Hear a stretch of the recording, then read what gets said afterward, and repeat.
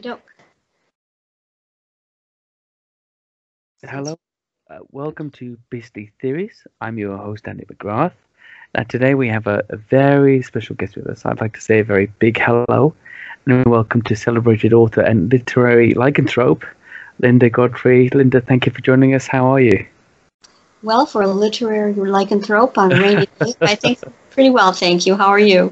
I'm good. I'm good. That just popped into my head today, and I thought that has to be the name of this episode, literary lycanthrope, because I could barely say it. I had to practice it a number of times as well. Well, Okay. just so people don't think I'm the lycanthrope.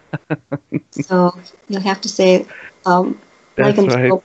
Um, I'm not even sure the right word to use. Tracker, and then you don't. Then you're losing your alliteration. So I'm just messing it up for you. Sorry. Lycanthropic librarian? Um, Well, No. no, it's a lycanthropic because people will. I work very hard so people understand. I don't really believe in solid human bodies turning into solid Uh-huh. like bodies, and I'm pretty sure I wouldn't ever do it myself.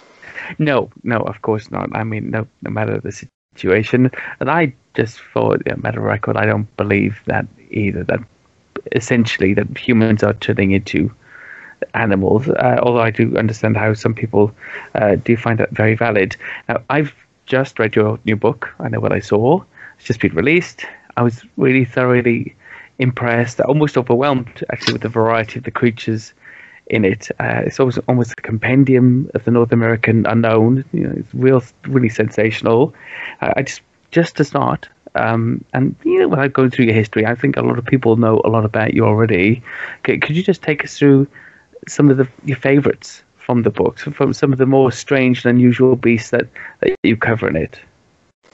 In the new book. Yes. Okay, yeah. Well, the main idea behind this book, and maybe why it seems to range so far, is because I was originally asked to create a book about mythology, ancient mythology, and contemporary urban legend. And the editor had a very long, kind of a lengthy title for it, but I kind of got what he wanted. And then unfortunately, he was no longer at the company. There was a big merger between Penguin and Random House, and the staff's some wonderful people were no longer with us, and so I had to kind of recast the story. And I also had the chance then to make it a little bit more my own idea, because as soon as I started looking at any kind of legends at all, I realized that there were so many that echoed one another and also echoed the past, and then seemed to reemerge in the future. Very ancient things that come out in the modern times as something like Slender Man. We have all these weird stick figure, shadowy type things, and where do you look for that? And my question has always been, well, it's like the chicken or the egg. Which came first, the monster or the myth? Were there these actual creatures that were then sort of just written about or spoken about over campfires until they took on their own life, and then these creatures they were talking about sort of emerged from some joined human consciousness, and that sounds very weighty indeed, but there are a lot of people who believe that sort of thing. Or was it that the creature was just read in and had been with us in the past but no longer was? Or are they sort of Jungian archetype that we carry in our minds, these animal-human combinations that we often don't even know what to call?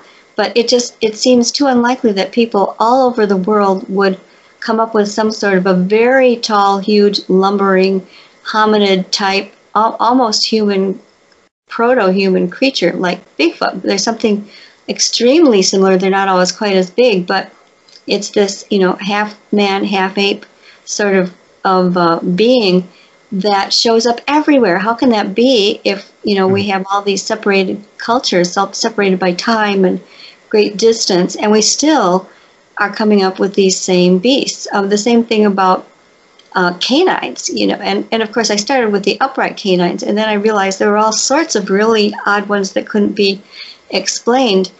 And most of the time people don't worry about gender, but I did I did suddenly notice that I seem to have a pileup of dog woman or dog lady sightings. I had one very intriguing one that came in from a gentleman over in one of the eastern states, and he actually encountered what the whole area of high schools was in Pennsylvania was calling the dog lady or dog woman. And they never said, I never got satisfactorily out of him or his two friends that were co-witnesses, why they particularly thought it was a dog woman lady.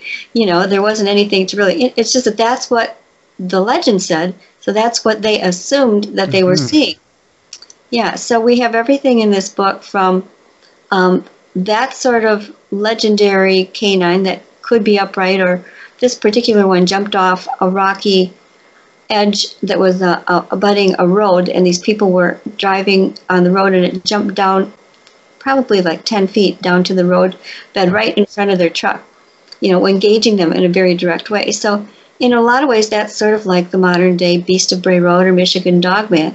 But then there are other ones. There's an older the legend that goes back to Civil War days in eastern Michigan, and that one is called the Witchy Wolves of Omer Plains. And in the old days, things that looked like werewolves and witches were almost automatically combined in like all the European witch trials and, you know, much literature. And this happened to be regarding something that people considered both a witch-related happening and that might not mean there's, you know, a crone mixing potions. Witchy just means it might refer to a type of magic or magical process. And then the wolves, and this one involves Civil War soldiers lost in war and coming back, you know, the remains of them in a shoebox, and then something happens to the grave where he's buried, and the witchy wolves are involved in this. And then it comes all the way to present day, where modern day teenagers are still going out to this area of the plains near Omer, Michigan, and hearing wailing in the trees, and sometimes something runs at their car, and sometimes they'll catch a glimpse of a wolf-like feature. And it's just kind of interesting how this thing is woven through time. Then we get into things, I don't think I even really touched like the flying bat-like creatures or the giant birds, but we do get into other things like upright cat people. I talked a little bit about those. There's some Western spirit-type cats called the Chinti, which can also change into other features. It's almost like the Irish water horse that you know looks one way and then can change around to other things. So we have that, and then we have a great mystery all over. And I know that you have this a lot in the UK, which is the black mystery cats that look like black panthers. They look kind of like mountain lions or pumas, but there are not supposed to be, for sure, any wild cat, or excuse me, any of the. I'm sorry, I need a drink. Just 1 second. I drink of water. That's okay. Sure. Mountain lion is what I was trying to get at. Sure. And I mean, talking about the mystery big cats, actually, I know that you're currently making a documentary on this phenomenon in your part of the country. Right. And it is a big subject here in the UK. I've taken 4 big cat sightings today. Wow. But with the UK, I mean, they were in the hundreds, if not thousands, and it's a very obvious origination point for them. So we had the Dangerous Wild Animals Act in 1976, and it was very prohibitive about the types of enclosures and roaming space that these big cats needed. And there was even an article that came out today about one very well-known big cat keeper that released his big cats in the Malvern Hills and not far from Birmingham, and actually released a lot of other big cats for other owners. Sort of a controlled release before this act came in, because everybody knew they weren't going to be able to afford it, and at the same time, none of the zoos were set up to receive any of these animals, so they just let them go. And we're looking at probably The fourth offspring. generation descendants. Right. Yeah. Yeah. I tracked down Terry Hooper, who for many years kept track of this black. Well, I think the black and the tan creature sightings Mm. in his area. He was a really wonderful originator of some of the superhero type of comic books there in the UK. Kind of Oh a, wow, yeah, really, most people don't realize that. But I didn't know that.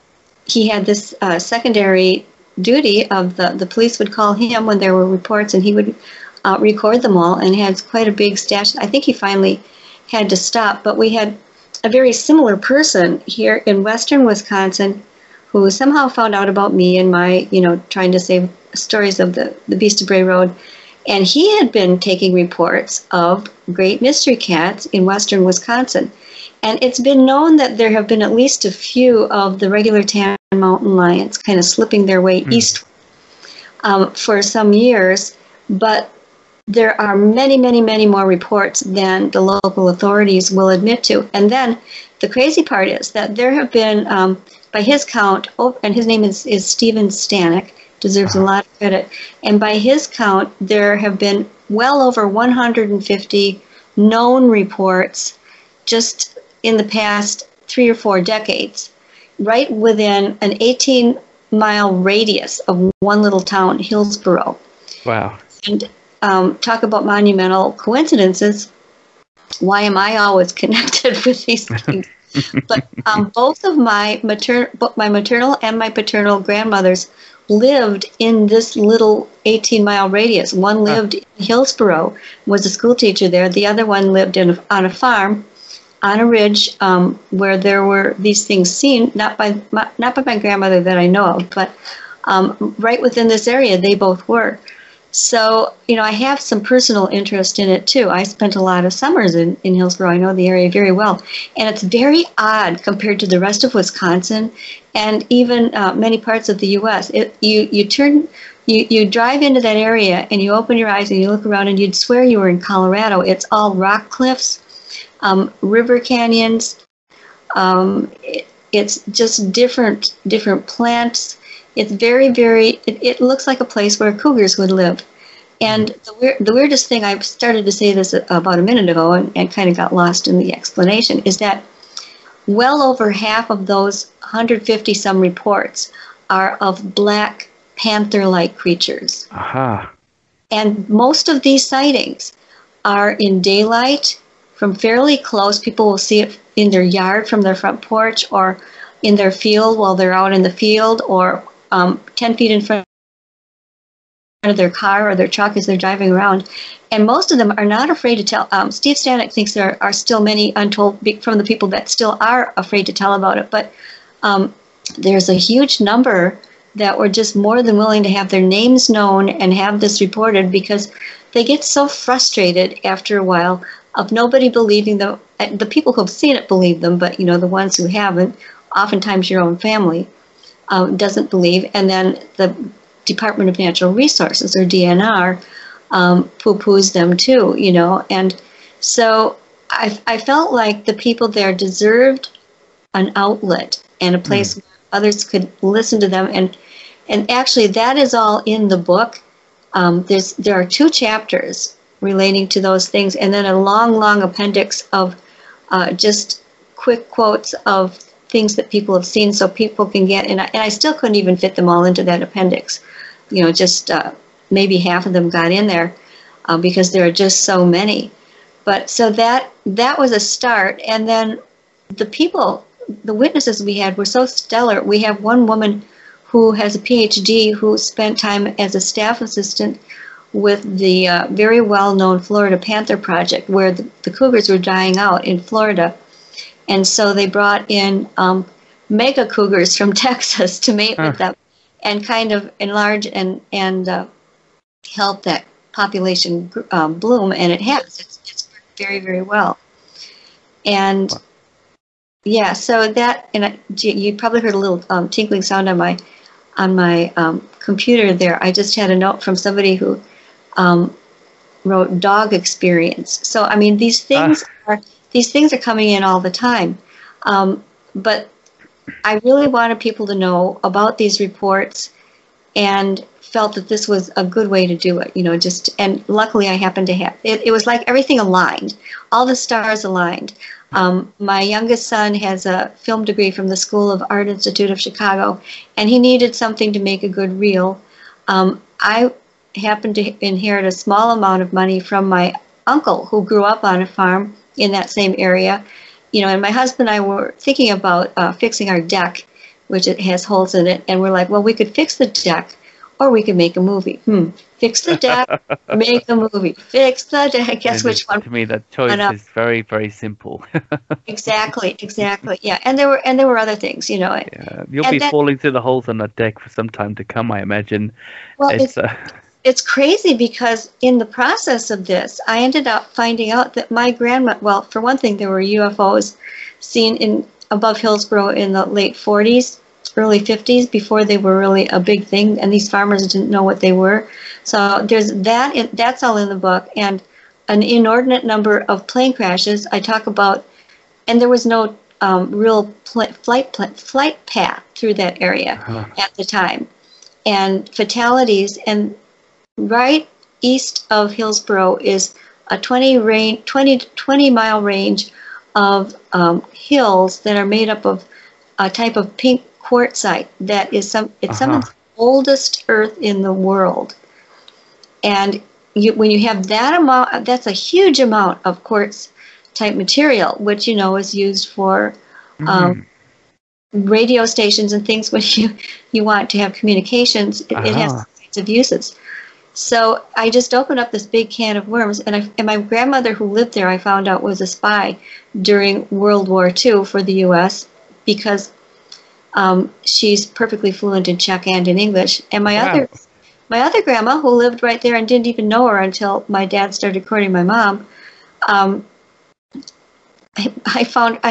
inherited all her letters, and I found out that she was corresponding with someone who was involved in some type of aero communications with the Germans.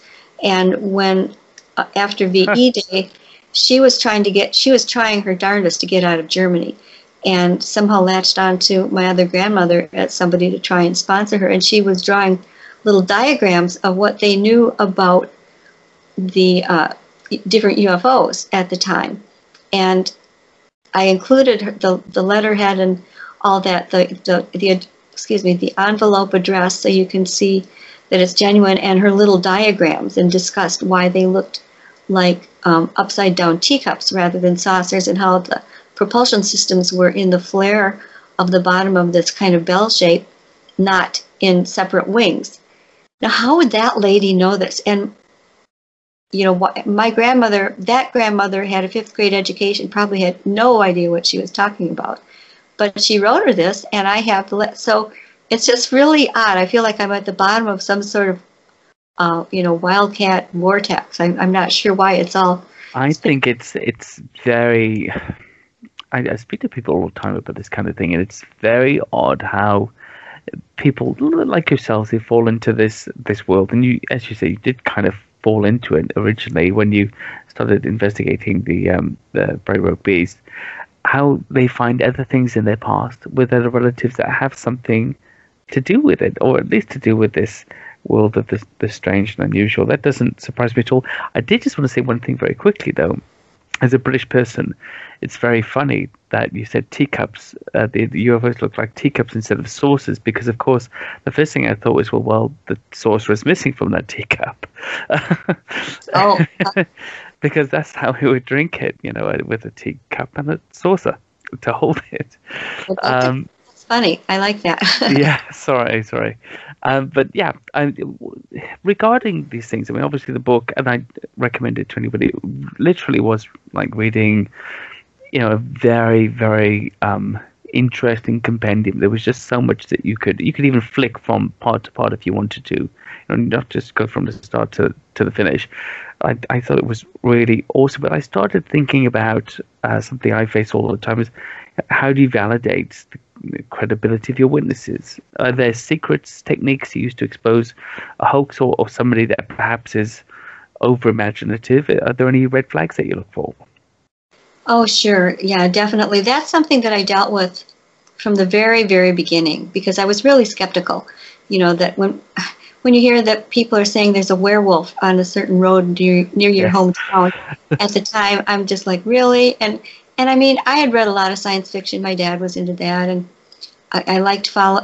I had followed even the men's magazines talking about the Yeti, back in the '60s, Ivan Sanderson and all those things. So I was quite young at that time, but my dad really liked these, so they were available to me.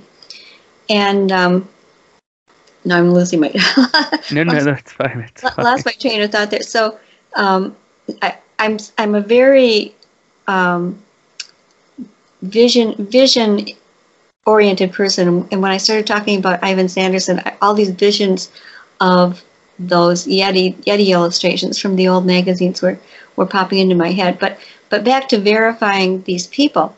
At that time, it was a little easier than it is now because they were all within a small area, and I could go and physically visit them and interview them and write down my impressions of how they spoke and everything. And I was actually surprised and impressed by that first group because they were just so serious about it. Some were, when they talked about it, they would start shaking again, and even tears in a couple of cases. And I thought, well, and they were all very different. It wasn't like, a little group of teenage guys. There was a teenager, there was a junior high age girl and boy who'd been part of a sledding party that saw it.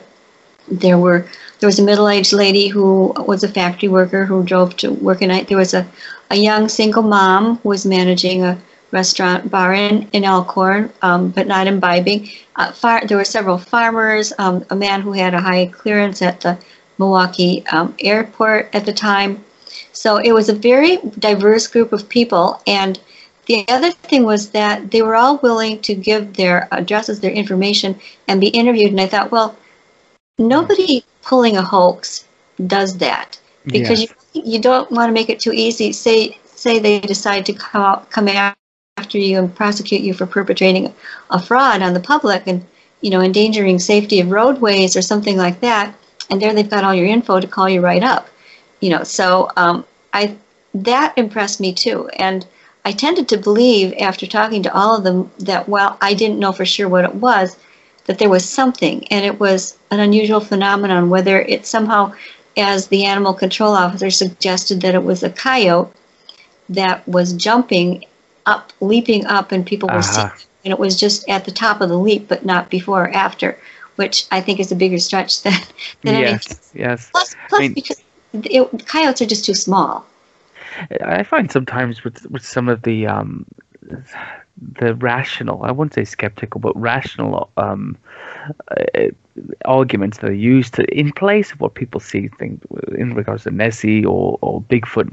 Sometimes it's a much bigger stretch than the sighting itself, Exactly. because you have to take all these twists and turns to make it fit. In my book, I actually list them as, in the case of lake monsters, as monster imposters.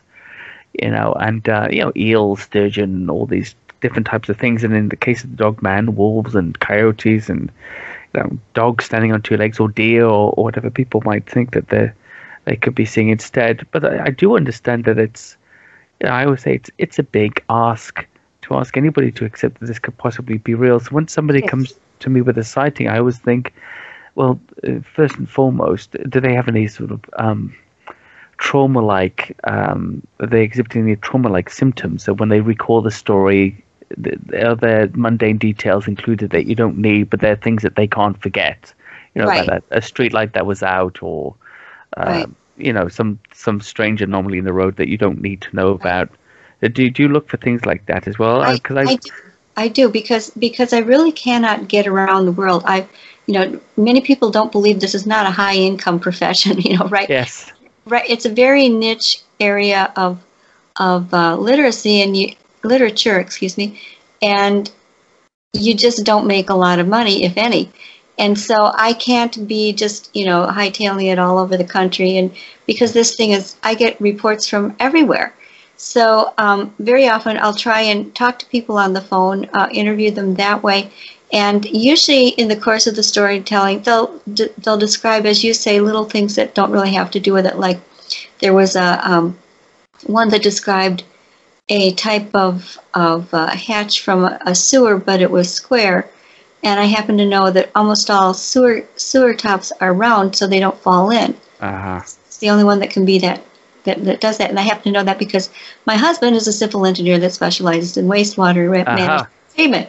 So I had the in on that one, but when I asked him about it, I said, could there have been, like a square or rectangular sewer cover? And he said, oh yes, that's a TS-180 or some number like that. Yes, they're used mostly, with access to electrical areas under buildings, and that's exactly what this would have been. So that's another thing. And I've had some real, I don't know if you read Monsters Among Us. There's one where an entire family was sitting in church and saw the woman sitting in the pew across from them literally change within an instant from a very ordinary, plain, quiet woman into a 7-foot tall, furry werewolf. It's like her clothes disappeared. Everything just changed in an instant. It wasn't like one of these long Hollywood transformations. And you need to really have a lot of faith in some people to put that kind of a story in. Yes. And so those people were not really too close to me, but I managed to meet up with them in person 3 different times. Took my husband, the truthometer guy, along with me, so it wouldn't be just my opinion. Yeah. I had them describe where the church was and I had all of that stuff with the minister. Every single little bitty thing they said checked out, down to the smallest detail. And moreover, they were just sort of salt of the earth people. He was a former Vietnam veteran with some artistic ability and had worked, I think, as a mechanic afterwards. She was just a content woman who worked mostly at home, but she had done some work at the church where this happened too. Uh-huh. And just people that, why would they seek me out and tell me this story and make up all kinds of odd, random things about where the church was and what had happened to it and all that kind of thing. They just wouldn't. There's no reason for that. It doesn't make sense. And of course, I mean, there are people sometimes who are suffering mentally in some way and yes. With very clear hallucinations. You don't normally get that in the family group, of course. And as you say, what I always tell people who doubt a lot of witnesses, and of course there are some hoaxes, there's really not much money in being a witness, and if you do earn anything from your coming out to the newspapers or publicly, it's normally local disdain and humiliation. So it doesn't pay well, and in fact the payment is in the minus. So yes. And you cannot pay people for that kind of thing, although they think sometimes because if you do, you will have all sorts of people coming forward wanting to tell you that for the money. It's like, I could go make some cash here. I'll just say that I met a werewolf or whatever. Yeah. So it's that's why it's ethically not done in any sort of journalism unless you are some sort of big shot celebrity, and it's something that all the big newspapers are vying for the first story on. That's a very different thing. This is just ordinary people telling something and volunteering it, that it happened in their lives. And I do send people who volunteer their stories like that and spend a lot of time at it, a copy of the book, but that's about it. Yeah, I mean, if somebody appears, same with me, I normally try to get a copy out and everything like that. Now, there was something, being in your position, having written so many books on these subjects, I was thinking about the werewolf legends of Europe and similar legends in the US and other places. And in your experience, are there direct correlations between the old world and new world descriptions of these animals? And if yes, do you think they may have been influenced by the mythology of European settlers, or are there First Nations reports that predate the European arrival in North America of werewolf-like creatures? Well, there are a lot of different culture stories of Native Americans that relate to very similar things, but they're very different from the European style, because the European style, you had a man that was somehow through magic able to turn into a werewolf, and then, well, actually, I'm thinking of this. The one that's actually compared a lot to them is in the Native American lands is the I hate to even say its name. It's the one that is really a cannibal type of spirit, where a man is turned entirely into a huge ice monster by this spirit that overtakes him. And then with the old European ones, there's a man who uses magic to appear to be a werewolf, although that changes too. Sometimes even along or between all of the European countries, they will change. The story changes. It's not monolithic. But what I usually compare it to is there seemed to be a big renaissance of werewolf awareness back in the early centuries or early decades of the 1900s, when we started getting the movies, and you started getting Lon Chaney and all these beast type of movies, and they were actually drawing on European models of the werewolf changing bodily and using the fur belt and that sort of thing. But Hollywood also made up some things, and you can check this out. Some of the earliest directors made up things like even he who is chaste and says his prayers by night, blah blah blah. That was actually made up by one of the directors. And I don't have it in front of me, so I can't say exactly. No, bit of creative editing. Right, but the thing is that we have this big cultural tradition where they're fierce, they're eating people. That's the big thing. They're doing evil things. They're making pacts with the devil. When I started to investigate these ones on Bray Road, it was sort of like a clean slate, contemporary field of people who had seen something that really, in most, at least these first cases, did not do anything overtly supernatural. These things would see people, and they'd either, if they were on their hind legs, often they would just stand up, and then vice versa. So the big thing they were doing was walking bipedally, which is not it's not a supernatural act. No. Almost any mammal, from just little chipmunks to very much larger ones, even elephants, walk on its hind legs if it's motivated or trained to do so, or has injuries. Usually is the normal reason. You can go on YouTube and put in bipedal bear, and you'll see these videos. This wonderful bear that runs around and just perfectly straight up, in the air, standing that way. So that is not a supernatural thing. And I did have this theory that I called the indigenous dog man, and I made a sketch of it based on the actual sketches most people have been giving me. And it was scary, but it wasn't anything like these muscle-bound, big, foaming mouth, crazed things that you see today. But these first descriptions of the Beast of Bray Road told of something that was the size of maybe a large wolf with the head of a German Shepherd or a wolf. It could run and stand upright, and people said it had legs that bent backwards, and they were just talking about it being on its regular, normal dog-sized toe pads.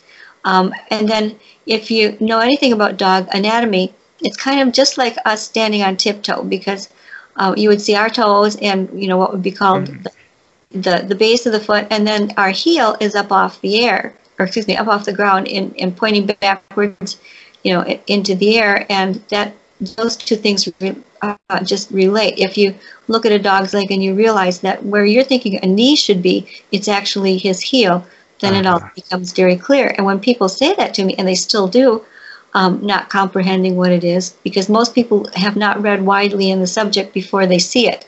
It's normally just kind of a surprise. But the other big thing was that these people who were reporting the modern ones, to me, were not describing any sense that it was going to eat them or anything like that. Really, it was just more like it was scaring them, intimidating them with a stare right straight in their eyes. Sometimes they'd get the feeling it was trying to communicate something scary to them so that they would leave it alone. But it wasn't like where you had the Beast of Gévaudan, where lots of people, or other ones, where lots of people and livestock were being killed and slaughtered, and sometimes, not even eaten, just it seemed killed for the fun of it. That was a very, very different thing Hmm. I mean, I think it's really, really fascinating, especially um, the Dogman phenomenon, which has become very popular recently. And I see that for the last few decades, at least, Bigfoot has been the dominant creature in Right. cryptozoology, and I there think seems to it's be a shift in focus happening. And do you think that's shifting more towards the Dogman, or just more of a paranormal aspect to cryptozoology in general? well, there is that definitely, and both things are actually, I think, kind of fomented by TV. For a long time, Yes. this all started with me back in 91, 92, during the New Year's Eve weekend when the first story was published. And it got a lot of press. There was a lot of notoriety, but um, it sort of quieted down, and then it would surge again every Halloween. Although I was still continuing to get pictures and stories from people who, not pictures, but I mean drawings, Oh yes. not photographs by any means, from people all around. And so I knew that it was still an ongoing and real phenomena, but there didn't seem to be a lot of interest in this thing by other people who were already investigating Bigfoot. It was poo-pooed quite a bit, and still is in some places. But I worked at that newspaper for 10 years, I think, and during that time, I did several short updates, when a couple of things had come to light that I thought people would be interested in. That was it. And then it was 2003 before my first books came out. So I had quite a bit of time span in there where I felt like I was just kind of sticking with it. Nobody was terribly interested in Mm. it. There was sort of a hardcore fan base, but not great numbers. I wasn't even sure I could get a book printed about it. And in fact, when I first went to the publisher that I began with, which was Trails Media, very very well respected area publisher, I showed them my true crime history book, The Poison Widow, first. It was a local thing about a poison widow, a poison murdering widow who had, well, it's a long story. I won't get into that, but it Uh-huh. was very just straightforward true crime history, and they loved it. And they said, well, what else have you got? And so then I gathered up my nerve and I said, well, would you believe werewolves? And even then, my idea was not to write this big bloodthirsty savage thing, scary Uh-huh. thing. I wanted to write more of a sociologically based review of it, so that people could see what happened to the witnesses and what happened to the town, this little town of Elkhorn, where we had all this interest all of a sudden in places they would rather it not be, because it's a very, very lovely place. I'm glad I have lived there, but it's also very conservative, and Mm. it's had a little trouble that way. Yeah, well, I wonder about that actually. With neighborhoods or towns and cities that are very, very conservative, I think the reticence of people to report something is very high because, of course, your Yes. future credibility is attached to that within the town. You're the guy who saw the dog man, and from a personal perspective, you might think, well, shall we select Andy for promotion this year? Well, ooh, if Andy believes he saw Dogman, perhaps perhaps Steve would be a better choice in this instance. Behind closed doors, people have opinions about things, and You do. of course, people can be open-minded as well. It's a different world now. I'm imagining coming out with a sighting like this in the early '90s compared to now. It's a very, very different world, especially with the dawn of the internet. Now, Linda, you've actually had a cryptid encounter, right? You saw Bigfoot several times, and you talk about it in your book a little. Can you tell us a little bit about that? Yeah, that was hard for me to talk about because it's such a mixed thing. In one, and now, for one thing, it was very ironic. I wished that they had been Dogman, but they Uh, weren't. If I could have if I could have chosen which one to see, it would have made a lot more sense for, my focus oh of yes, study for it quite, to right. be upright canines, but it wasn't. They were really obviously, well, I hate to say they were Bigfoot because we don't have that complete handle on it being a creature or we just don't know what it is. Uh, But what I parse it out to is, I say, well, I know for sure that I saw something I could not explain as any other species besides Bigfoot, and had a really amazing, several times, kind of encounter things that happened where I didn't see exactly, but I could see the effects right in front of me. And that's very scary too. And neither of those things really frighten me as much as, regular wild animals do. They don't seem to bother. They seem to want to get you out of wherever they are. I've heard that. Territory or something, so it can be frightening that way. But yeah, I did have these experiences, and I knew that as somebody who's written about them, people were going to go, "Oh yeah, she writes the book. She's just trying to drum something up." Well, I've never had to drum up material, and I don't really actively solicit it other than having a box on my website and mentioning it on podcasts and things. But I never have lacked for material, and so that was hard. But then after a while had gone by, a couple of times I'd be interviewing somebody, and I'd think, "Oh, that I saw that, and I should have really said something." And I realized that it was I felt disingenuous for expecting other people to give up their anonymity, although I don't force people to use their names. I'm happy either way if they want to stay anonymous or not.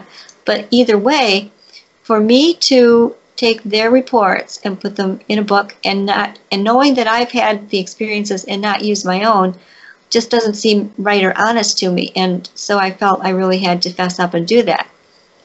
And, I think it's honourable, and I can see exactly why you'd be worried about doing that, because it's a conflict of interest almost, right? Isn't it? Of course she saw Bigfoot because she's writing about it, and suddenly here it is. But of course, as you say, you primarily are known for Dogman, so it is kind of odd that you would have the opposite experience. I was actually speaking to Monica Rawlins a few weeks ago. I interviewed her. She'd been on many TV programs investigating Bigfoot for a long time, and then accidentally saw a Dogman in a suburban area. You need to switch animals. Yes, you could do a swap together. I'm sure she was terrified by the experience, actually, and I'm sure she would willingly give it up. It's say that. Yeah. Yes. I mean, here too there are some sightings, and one of the weird correlations between the US and UK with Bigfoot and Dogman sightings, although there's a lot less of both here, was that the Dogman or werewolf type sightings seem to be in the minority compared to Bigfoot sightings to a similar type of percentage to what you have in the US. I agree. I do agree. I really do. And part of it is because if you're Bigfoot, it's really hard to hide what you are unless they do actually have, invisibility powers or something. You're 6 to 8 feet tall, probably more. You're as wide as three people. You've got this face that looks half human. You're running on your upright on your flat feet, leaving these big prints. Whereas if you're a canine and you look somewhat wolfish, all you have to do is drop down to all fours and trot away, and nobody can say for sure what you were. And if you found a dead one, it would be the same thing. If you found a dead Bigfoot, you would know what you had. And if you found a dead Dogman, because they're really, except in some, there are some more extreme accounts where people say they're more pumped up looking, Arnold Schwarzenegger types, but most of them are built more like just a large size canine. And so you saw a dead one, and people have thought that they have in a couple cases. You would just say, well, that's a kind of a strange looking large dead dog. So I think that's part of it, is that they're able to just drop to all fours and appear to be the neighbor's farm dog if they want to, So, and then I do think there may be fewer of them, really, and I'm not sure why that is, but it bears out in the number, as you say, in the ratio of accounts, although it's been changing. And again, it's the unrelenting television shows, and they're only increasing. I think I taped 5 of them, 5 different shows, episodes on 5 different shows. One was not network. It's been really popular though. So you have TV just really bringing it out, and then the internet, which we didn't have, really for that whole decade, not to the extent we have it now. For that whole decade where I worked at the newspaper, it was, mostly just what you would see on TV. Well, I definitely see it. Having been into this genre for a long time, the switch is almost palpable. And there's other things like Mothman the lake monsters are still in the background for those who want them. Champ and Nessie, Gopogo are still floating around, but They're there. you've only really got the hardcore guys. I call them the doing the sit-ins. The Scott Mardis and Kate Elizabeth and Steve. Oh, I do that. I do stakeouts and spend quite a lot of time in the field. Although one of these last shows really kind of ticked me off because they showed me in my office, at my typewriter doing things like that, and then they showed somebody else doing the things I do out in the woods. In the same woods, the places where I showed them, where we've had some hot spots. And people have even asked me about it. They're like, how come they only showed you at your desk? And then that guy was out there, doing the things in the woods. So, that's something else I contend with a little bit too. Well, in that case, I mean, I think that's a good point, and maybe a double question here just to finish up for you. So, you've done quite a bit of TV work, and what are the pitfalls of presenting good evidence in this sensationalized soundbite era? As you say, one of the pitfalls for you was being portrayed as the researcher at her desk instead of the researcher who's also out in the field. But are there also pitfalls in terms of perception and how things are presented?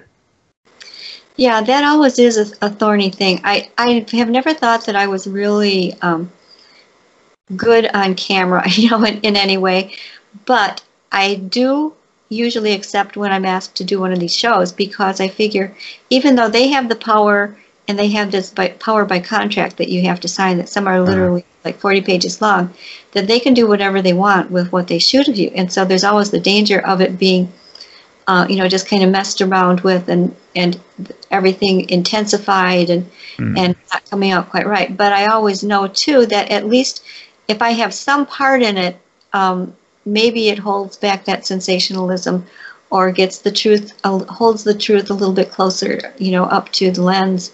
Yeah. Scene, and I don't have that chance if somebody else takes over and does the whole thing. So, and I've had a couple that were really horrendous.